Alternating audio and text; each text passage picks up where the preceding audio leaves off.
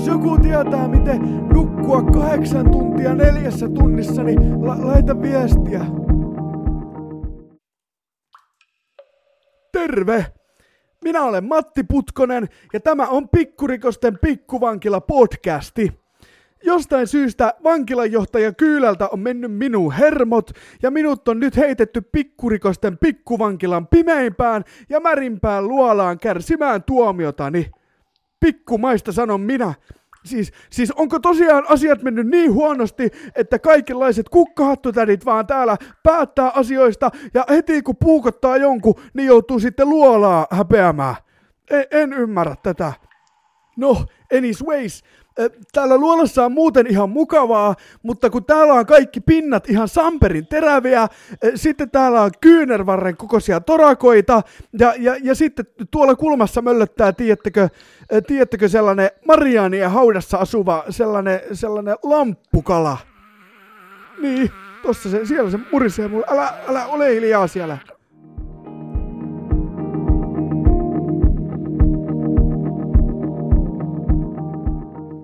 Tämän podcastin perusidea on suurin piirtein tämä.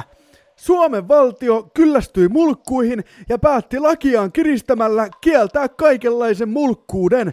Esimerkiksi minä kokkaan, sinä tiskaat säännön laiminlyömisen, sitten vessankannen sulkematta jättämisen sekä huonon sinätuubapaskan hypettämisen humalassa kotibileissä. Ja näin ollen miljoonat suomalaiset passitettiin tänne Pikkurikosten pikkuvankilaan ja minä teen tätä podcastia ehkäistäkseni uusien mulkkujen syntymisen. Tää on harvinaisen lyhyt tämä intro tällä kertaa, mutta kun mua hirvittää tuo lamppukala sen verran, että tulee varmaan juosten kustu jakso tällä kertaa. Mutta siirrytään kirjepostiosion pariin ennen kuin tuo puree minua tuo.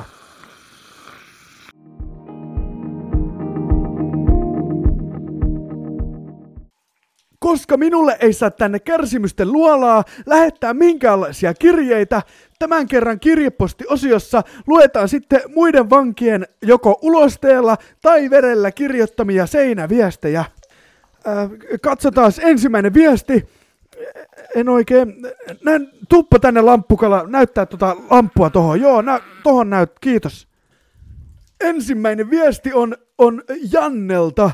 Ja Janne kärsi 17 vuoden vankeusrangaistusta, koska ei tervehtinyt taloyhtiön asukkaita rappukäytävässä.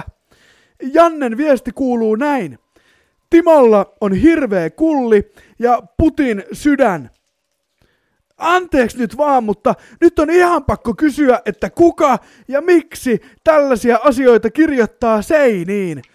Onhan tämä siis parempi kuin joku rasistinen huudahdus, vaikka tuosta Putin sydänjutusta voidaan olla montaakin mieltä, mutta ei saatana. Otetaan lamppukala, otetaan seuraava tuosta vasemmalta. Joo, noin. Toinen viesti tulee Emmalta, ja Emma heitettiin luolaan 2 viikoksi mätänemään, koska vänkäsi absolutistin kanssa koko yön kysellen, että miten voi muka olla hauskaa ilman viinaa, ja eikö se nyt voi yhtä ottaa huikkaa tästä? Voi helvetti Emma sun kanssas! Noniin, turkis on murha, lopettakaa lentäminen, Epstein didn't kill himself ja Stop Kony 2012. Siis voisiko joku kuulijoista kertoa minulle, että mitä se auttaa, että sä kirjoitat jonkun kämäsen luolan tai vessan seinään omalla ulosteella, että turkis on murha? Where is the effect? Tai no, tässähän minä juuri luin ton ja kai minä nyt sitten rupean tästä miettimään, että pitäisikö mun ajatella joskus omaa napaa pidemmälle. Voisiko joku kirjoittaa B-junan vessaan, että hommatkaa tänne saatana saippua ja paperia, oikeesti tää on naurettavaa, että ihmiset jossain fucking junan vessassa huljuttelee käsiään vedessä ilman saippua ja kuivaa kätensä sitten ovenkahvaan ja huppariinsa. Ja sitä voisi jatkaa, että helvetti, sivistyneessä maassa valtion yrityksen julkinen vessa, ja tämä on se meininki. Ja sitten ihmetellään, että 2021 lähtee Senaatintorin joulumarkkinoilta leviämään tauti, koska joku söi persettä Klökiteltan kulmalla. Ja taas menehtyi 200 000 ihmistä. Nyt oikeesti herätkää! Pahoittelut räntistä. Siirrytään viimeisen viestin pariin. Otetaan lamppukala, otetaan tuo tuolta. Hyvä, kiitos. Viimeinen viesti on Abdilta, ja Abdi istuu 5 vuoden tuomiotaan, koska lähti liukumaan vesiliukumäkeen ennen kuin vihreä valo syttyi. Abdi, ketä grippu oikeesti? Abdi kirjoittaa, katso ylös. Ja jahas, no katsotaan, mitä siellä lukee. Katso vasemmalle. Hyvä on. Katso oikealle. Ja jahas, tämähän menee jännittäväksi. Oot ruma homo. Himputti. Nyt kyllä vedätit allekirjoittanutta, kun Elisan myyjä mummoja Myyrmannissa. Sano vaan, että homo ei ole haukkuma sana, ja rumuus, no rumuus voi olla. Siirrytään tarinaosion pariin. Tänään Eki Johanssonilla on darra, ja se kertoo meille tarinan Tuomaksesta, joka piti kovasti leipomisesta.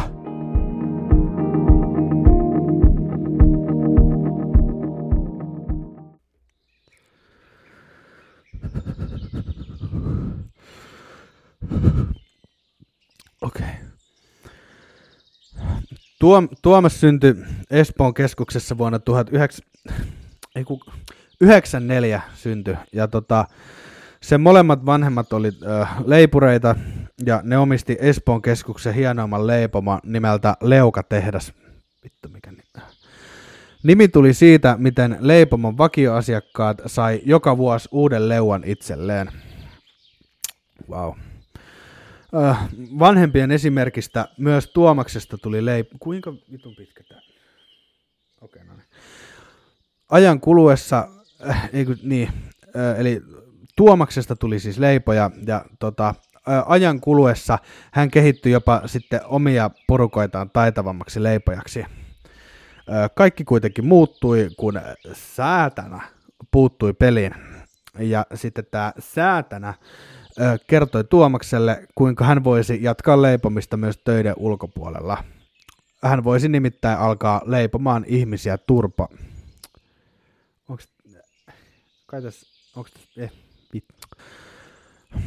Ja niin, Tuomas sitten aina iltasi suljettua vanhempiensa hyvinkin rakkaan leipomon, niin sitten se lähti Espoon keskuksen juna-asemalle haastaa riitaa. Ja skippaan tuonne. No mä sanon vaan, että kyllä se tappeli siellä sitten, ja Tuomas vietti sitten usein yönsä miettien, että tulikohan tällä kertaa veitsestä hepatiitti B, C vai D. Onko niitä noin? Herra Jumala, no niin. Joo. Erään illan päätteeksi Tuomas sitten keskeytti suuren huumekaupan, koska se halusi tapella niin kaikkia vastaan ja tälleen. Ja sitten Tuomas hakattiin ja revittiin kirjaimellisesti kappaleiksi siinä paikan päällä. Ja näin sitten Espoon kaupunki halusi kunnioittaa Tuomaksen muistoa, ja sitten se teki Tuomaksesta sellaisen Espoon keskuksen virallisen toteemieläimen. Täältä huumorikukkanen oikein kuulee. Vittu.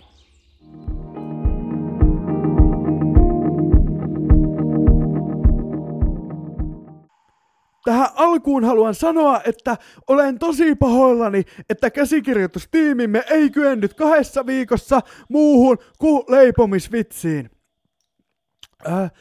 Anyways, on tullut aika viimeisen osion pariin. Tässä osiossa minä, Matti Putkonen, todistan rakkauden ja ystävällisyyden voiman tekemällä yhden hyvän teon pahimmalle vihamiehelleni.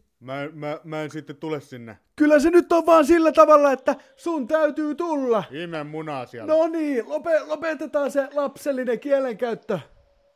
Hei vartija, ota koppi. Oi. No niin. Näyttää vahvasti siltä, että minua ei ensi jaksossa enää nähdä.